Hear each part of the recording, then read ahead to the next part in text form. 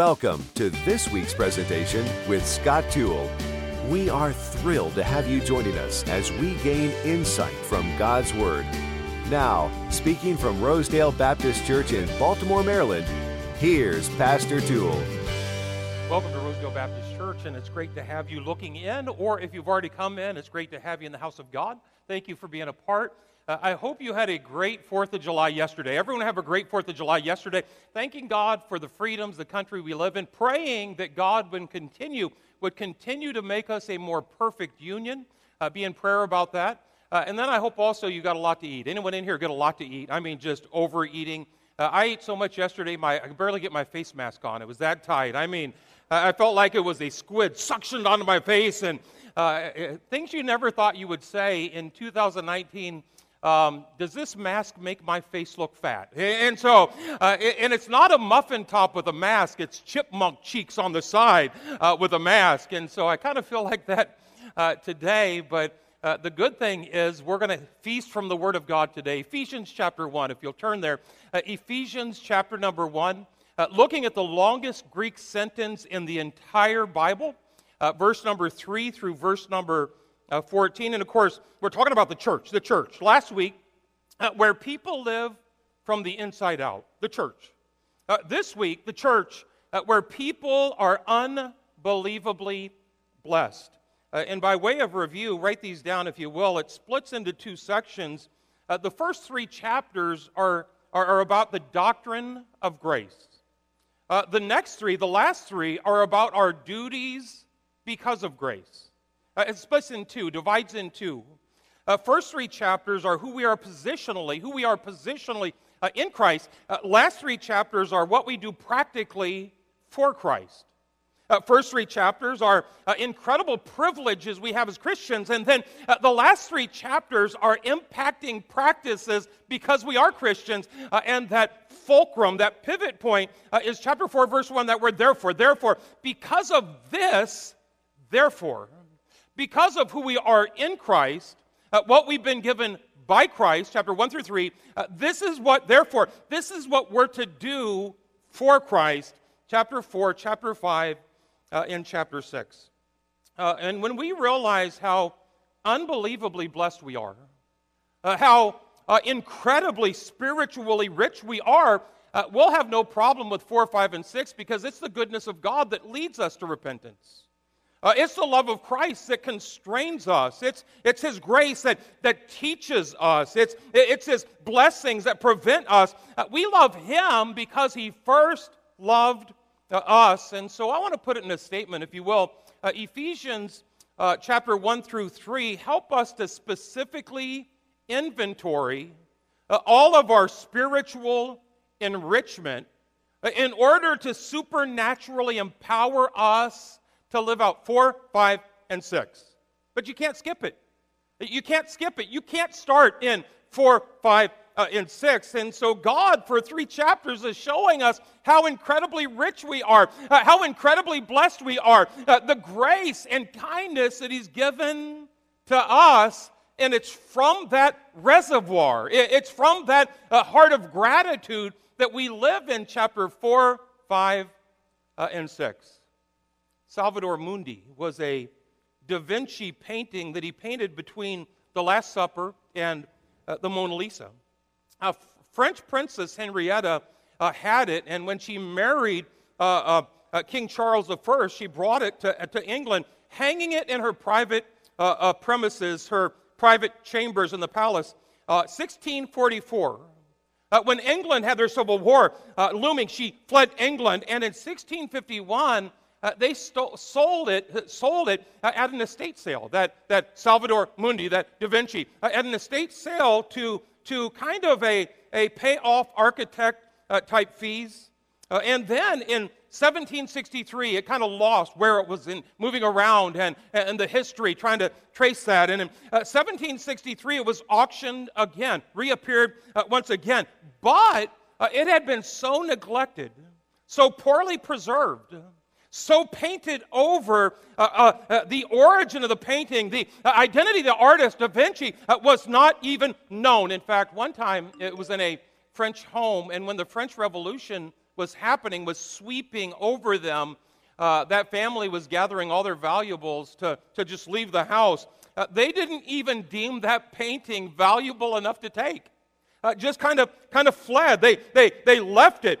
In 1958, the Salvator Mundi, that Da Vinci, sold for $120.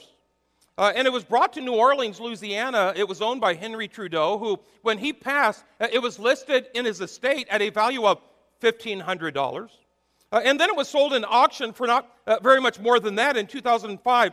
But then after meticulous restoration, after tracing and the identification, realizing that it was Leonardo da Vinci that actually painted that, it went from $120 to $750 to $1,500 to November of 2017, it sold for $450 million. And during that time, people who didn't realize the masterpiece, people that didn't get the master that painted that piece, they left it, they neglected it, they painted over it, they abused it, not knowing the value of it. God warns us about this in Hebrews chapter 2, verse 3, about neglecting so great a salvation. Neglecting so great a salvation. And so for 3 chapters, he specifically inventories all of our spiritual enrichment in order to supernaturally empower us to live chapter 4, chapter 5, and chapter 6. When we don't realize the greatness of our salvation, the graceness of our salvation, we'll walk away from it. We'll ignore it. We'll cover over it, gloss over it, paint over it. We'll abuse it. We won't realize the master that painted that piece. Now, keep in mind, Ephesus was a rich town. In fact, Ephesus was where the Temple Diana was when Alexander the coppersmith and Demetrius the silversmith, they headed up pushing against Paul when he was converting people away from the money they made. The prosperity they had was from those religious items, those monuments that they made. It was a prosperous town. Keep in mind, Timothy was the pastor for a time at Ephesus, and Paul, in preparing Timothy to pastor there, said, "The love of money is the root of all evil, which while some, having coveted after, have erred from the faith, they that will be rich." In fact, it's the elders at Ephesus in Acts chapter 20 that Paul was very clear about. I kept back nothing that was profitable. Now, at Ephesus, they're going to think that what's profitable is money and their bank account and their wherewithal and their capital that they have. But what's profitable is the Word of God. What's profitable is the grace of God. What's profitable? The presence of God. And so he's redirecting them to understand what's truly profitable. In fact, he said, "I coveted no man's." It's in this setting to the elders at Ephesus. "I coveted no man's silver or gold or apparel." And then he said, same time, "Remember the words of the Lord Jesus, who said unto you, it's better to give than to receive." All of this is all about Ephesus. All of this is all about, and so the backdrop is that rich town. Paul, who's writing this epistle, is writing it from prison, and he's trying to redirect them to understand their spiritual riches, their true riches, how spiritually rich they really are. And so look at verse number 3. Let's take some time and let's just count. Let's do some accounting of how spiritually rich we are. Look at verse number 3. "Blessed be the God and Father of our Lord Jesus Christ, who hath blessed us with all spiritual blessings." Put down point number 1. The source of blessing is the Father. The source of blessing is the Father. Obviously, the Son's involving, the Spirit's empowering, but the source of all blessing is the Father. Blessed be God and Father, who hath blessed us with all spiritual blessing. Until you realize how much you have, 1 through 3, you won't be in a place to give 4 through 6. Until you realize the blessings you've been given, 1 through 3, you won't be a blessing to anyone else, 4 through 6. In fact, Genesis 12, God told Abraham, I will bless thee, 1 through 3, I will bless thee and make thy name great, and thou shalt be a blessing. And so we have to grasp, we have to get, if you're saved, how spiritually blessed we really are, because the source of all blessing, every good gift and every perfect gift cometh from above, from the Father. The source of all blessings are the Father. In fact, 3 ways we can look at this, categorize this. Put in number 1, spiritual blessings are poured out on us. Spiritual blessings are poured out on, if you're a child of God, if you've been saved, if you're a Christian, been born again, spiritual blessings are poured out on. He's blessed us with all. He's blessed us with all spiritual blessings.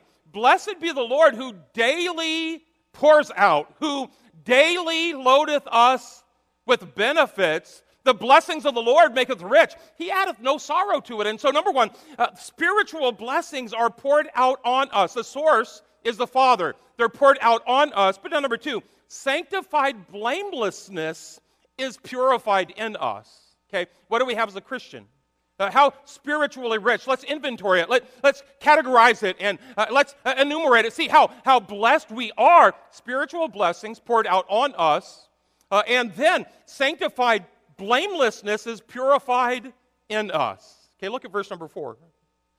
According as he hath chosen us in him before the foundation of the world, that we should be, say it, holy, and say it, without blame. Okay, that we should be holy and without blame before him in love. Sanctified blamelessness, purified in us. In fact, Jude, verse 24, he says, now unto him that is able to keep you from falling and to present you faultless. In fact, Colossians chapter 1, he presents us holy and unblameable and unreprovable in his sight. He's the one that pours blessings on us. He's the one that purifies blamelessness in us. Listen, if you're a child of God, if you're saved, God, he who knew no sin was made to be sin for us. At the cross, God takes every sinful action I ever did, puts it on him. Every sinful appetite I ever had, and puts it on him. Every sinful action that I ever did, and put it on him. The Lord hath laid on him the iniquity of us all. But at salvation, it's a switcheroo. He puts on him my sin, and God treats him as such. But then at salvation, he puts his righteousness on me. On me, he who knew no sin was made to be sin for us, that we might be made the righteousness of God in him. And so every righteous work he ever did, attributed to me. Every righteous attitude he ever had, attributed to me. Every righteous act he ever lived, attributed to me. That's blamelessness purified in us. I'm telling you, if you're a child of God, so much happened, and you have so much in your spiritual bank account. It's his righteousness, it's his holiness. I do want to just kind of do a rest stop here just for a minute. Look at verse number 4. According as he hath chosen us in him before the foundation of the world, according as he hath chosen us in him. In fact, look at verse number 5. Having predestined us unto the adoption of the children of God. Great phrases, but often debated phrases. And someone will assert, well, do you believe in God's predestination or do you believe in man's free will? And my answer is both. I believe in both. I remember Carmen Catafalmo, first thing he asked me when I went through the door to follow up on him, he said, are you a Calvinist or are you an Arminian? And I said, neither. And so, is it God choosing us, or do we have any choice at all? Does God choose us, or do we have any choice at all? Joshua, choose you this day whom you will serve. Do we have a choice? And so, that debate over God does predestine us and man does have a free will. How do those two absolute doctrines coalesce? How do those absolute doctrines not conflict? That whole topic, that whole debate. Some have said, in trying to figure it out, some have lost their minds. And others have said, in trying to explain it away, some have lost their heart. This thing has been debated for hundreds of years. God's sovereignty, man's free will. Does he choose or do we have a choice? By the way, the biggest battleground for this is Romans 9, 10, and 11. And I love how it concludes in verse number 33 when it says, "Oh, the depth of the riches, both of the wisdom and knowledge of God, how unsearchable are his judgments, and his ways past finding out." In fact, Isaiah says, "For as the heavens are higher than the earth, so are my ways higher than your ways, and my thoughts higher than your thoughts." And so, with hundreds of books being written about this, thousands of hours debated on this, hundreds of years, this doctrinal argument going on, I'm not sure that I can exhaust it or explain it in 10 minutes, but let's try. So, understand God's sovereignty, man's free will, and the thing I want you to get, to take away, it's his foreknowledge first, okay? Don't miss this. It's his foreknowledge first, because whosoever will may come. We know that. Whosoever shall call upon the name of the Lord shall be saved. We get that. He's the propitiation for our sins, not for ours only, but for the sins of the whole world. Boy, we get that. But God's sovereignty and man's free will, how does that coalesce? It's his foreknowledge first. 1 Peter chapter 1, verse number 2, quickly. He calls us elect. The elect. Christians are the elect. Just like he's chosen us, just like he predestines us, we're elect, but based upon what? We're elect according to the foreknowledge of God. According to the foreknowledge of God. He omnisciently knows ahead of time who's going to be saved and who's not going to be saved. He omnisciently knows ahead of time, hey, whosoever will may come, but has it ever occurred to you that nothing has ever occurred to God? And so his foreknowledge first, he knows who's going to be saved. And then 3 verses later it says, they're kept by the power of God. And so it's his foreknowledge first, realizing that in 1997, Scott Toole is going to bow his head and trust Jesus Christ as his Savior. And my sovereignty, I'm going to choose him, elect him, predestine him to be conformed to the image of the Lord Jesus Christ. Once you're saved, you're secure. Once you're saved, you're secure. It's foreknowledge first. Elect according to his omniscient. He omnisciently knows who will be saved. Okay, Romans 8. Romans 8 verse 29 says, not only elect according to the foreknowledge of God, foreknowledge first. Verse 29, for whom he did foreknow, he knew ahead of time who's going to be saved, who's not going to be saved. For whom he did foreknow, them he also did predestinate to be not saved or not saved. Predestinate to be conformed to the image of his Son. Okay, he knows ahead of time Pete Walter is going to be saved somewhere in Ohio back in the day. And because he knows he's going to be saved, then he predestines him eventually, predestines us eventually. It's the security of the believer. Boy, God's going to use good times and bad times, Pete, to kind of smooth off those rough edges. God's going to use up times and down times in order to make me more like the Lord Jesus Christ. For whom he did foreknow first, them he also did predestine second to be conformed to the image of his Son. And so get the fact that, do you believe in God's sovereignty? I absolutely do. Do you believe in man's free will? I absolutely do. And do they coalesce? They absolutely do. But if we don't get it, don't understand it, it's not because they conflict. The Father never forces anyone. The Father never forces anyone. If nothing else, remember. In fact, look at verse number 3 again, quickly. Verse number 3. This is one long sentence. 206 Greek words, 264 English. Hey, it's one sentence. Look at it. He blesses us, verse 3. He chooses us, verse 4. He predestines us, verse 5. He accepts us, verse 6. He forgives us, verse 7. He enriches us, verse 8. He makes known to us, verse 9. He gathers us, verse 10. He works in us, verse 11. But first, look at verse number 12. That we should be to the praise of His glory, who first trusted Christ. And in His foreknowledge, He knows. Boy, that's the trigger that starts all of those blessings in motion. Boy, that's the starter's gun. When a person gets saved, and if you've never trusted Christ first, boy, those blessings, that security, the access to God, the onboard Holy Spirit of God, sealing, protecting, guiding, boy, the riches of God pour out, but first,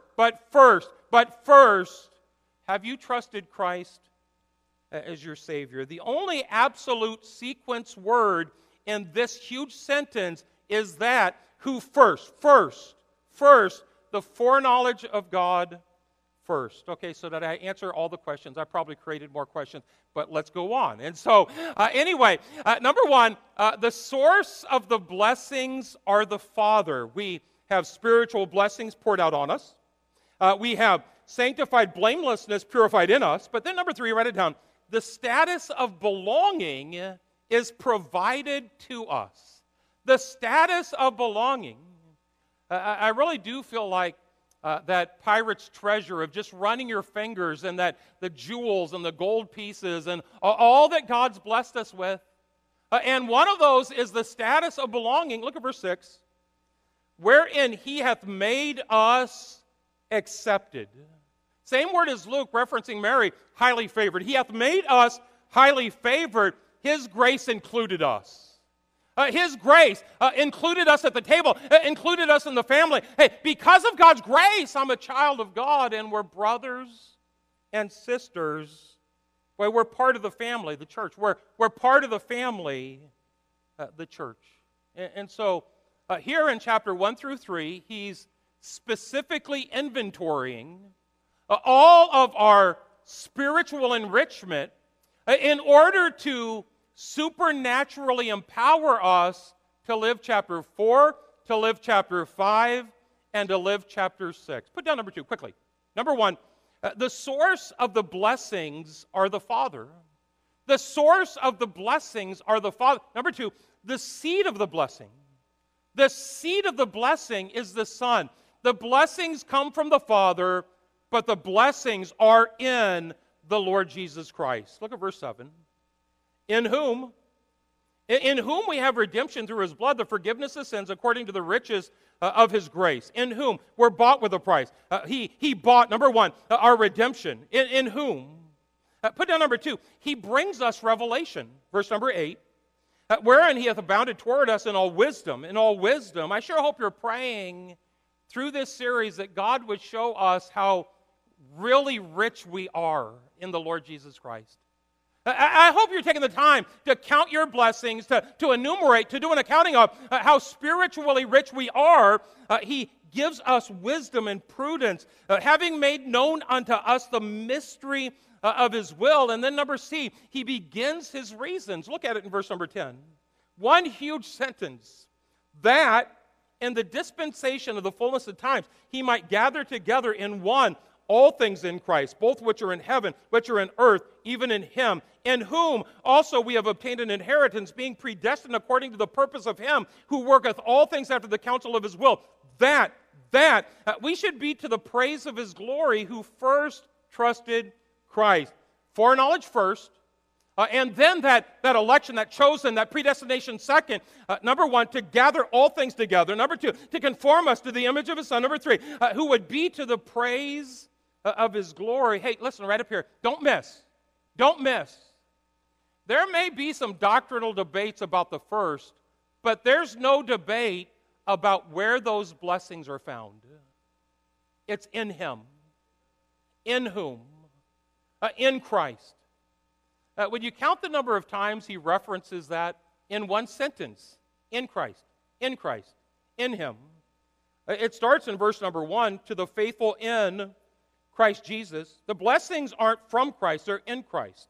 They're not from Christ, they're in Christ. They're from the Father, but they're in Christ. Now look at the sentence, verse number 3, last part.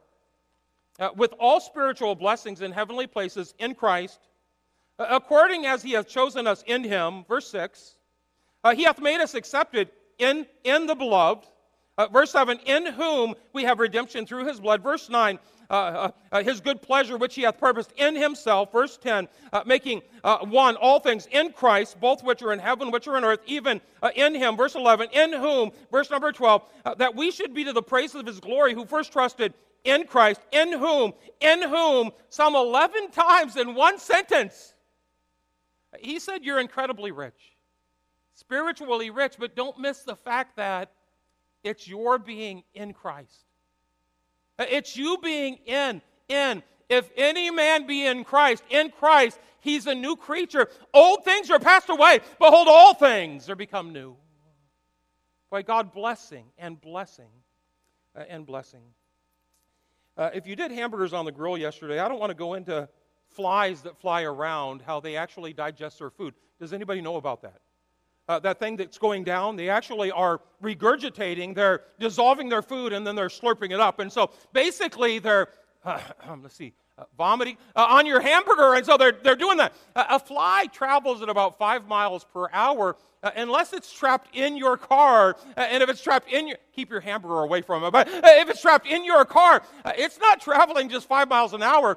You get on Highway 95, it's going to be traveling 5 miles an hour plus 75 miles an hour. Because it's in something so much greater than it. And when we're in someone so much greater than us, that's where all of those spiritual blessings are. It's not from Christ, they're in Christ. We don't have to pry the blessing out of his hand. At salvation, he places us in his hand. I give unto them eternal life, they shall never perish, neither shall any man pluck them out of my hand. My Father, which is greater than all, gave them me. My Father's gave them me greater than all. And no man is able to pluck them out of my Father's hands. Why, that's where the phrases come into play. We're kept by the power of God. We're predestined to be conformed to the image of his Son, but it's his foreknowledge. We first trust Christ as our Savior. Well, if you've never done that, that's the bottleneck. If you've never done that, that's what's stopping those blessings from being poured out. Put down number 3. The source of the blessings, the Father. Number 2, the seed of the blessings, the Son. Number 3, the security of the blessings is the Spirit of God. The Spirit of God. 2 things, write them down. The protection of the Spirit, the payment of the Spirit. The protection of the Spirit, staying in our text, verse 13, still same sentence.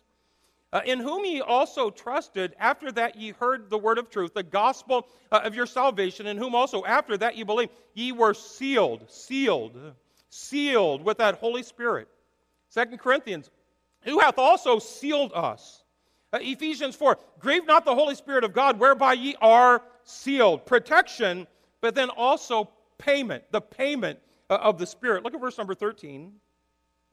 Ye were sealed with the Holy Spirit of promise, that promissory note, the payment, which is the earnest, that down payment, the promissory note, that down payment of your inheritance on the redemption of the purchased possession. 2 Corinthians 1, the earnest of the Spirit.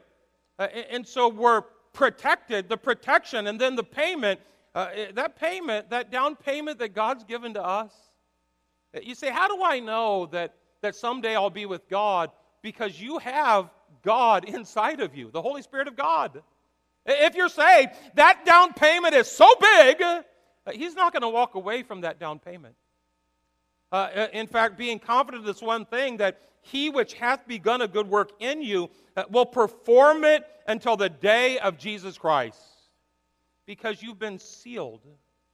And lastly, understand the purposes behind all of this. The purposes behind all of the riches and the grace and the kindness and the blessing and the forgiveness and the access of God and the Father pouring it out and the Son redeeming, paying the price, and the Spirit of God. It's all for the praise of His glory. Look at verse number 6. The Father, to the praise of the glory of His grace. The Son, verse 12, that we should be to the praise of His glory.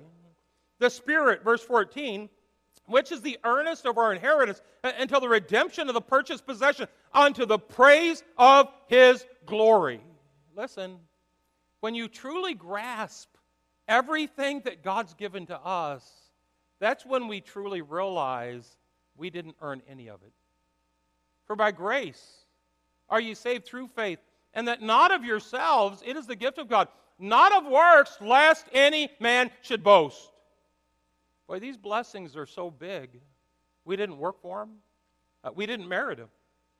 All we can do is celebrate and rejoice and be transformed because of them.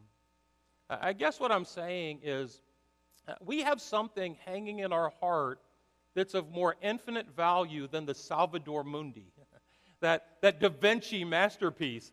We have something in our heart, the Holy Spirit of God, something in our heart, if you're saved, that's of so much more value, our salvation, so much more valuable than that. But don't abuse it. Don't neglect it. Don't walk away from it. Don't gloss over it. Don't ignore it. Well, let's make sure we realize our spiritual bank account is full and overflowing. And we don't even realize it. We never withdraw from it. Was it William Randolph Hearst, that newspaper mogul that had a fortune in his art collection? And one of his right-hand men, one of the daily tasks that he was giving him during a meeting, and he said, oh yeah, by the way, I saw this painting that I want. Boy, I need. I don't care how much you have to pay, how far you have to go. I don't care how long it takes. I want that in my collection. And so they parted, and then about a week later, they had another one of those meetings and going through different details. And he said, oh yeah, did you ever, how far did you have to go to find that painting? And he goes, not very far. How much did you have to pay to get that painting? And the guy said, well, I didn't have to pay too much because that painting was already in your collection. As Christians, we do the exact same thing. We search for what we already have. We search for what we already have. We've been given all things that pertain unto life and godliness, but we end up wearing ourselves out searching for what we already have. And as we realize His blessings, then we will respond with Christ-like behavior. When we realize how blessed we truly are, we'll have no problem with chapter 4, chapter 5, and chapter 6.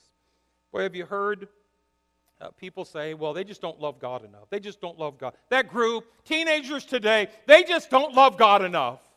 Let's take it a step further back. I would propose they don't realize how much God loves them. Because we love Him because He first loved us.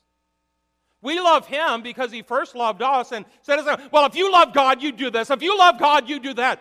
No, if we realized how truly rich we are, how incredibly loved we are, hey, that's when we increase our love to Him, and that's what helps us to spark, to be motivated to live chapter 4, chapter 5, and chapter 6. It's the love of Christ that constrains us. It's the grace of God that leads us, the goodness of God that leads us to repentance. It's the grace of God that brings salvation that hath appeared unto all men.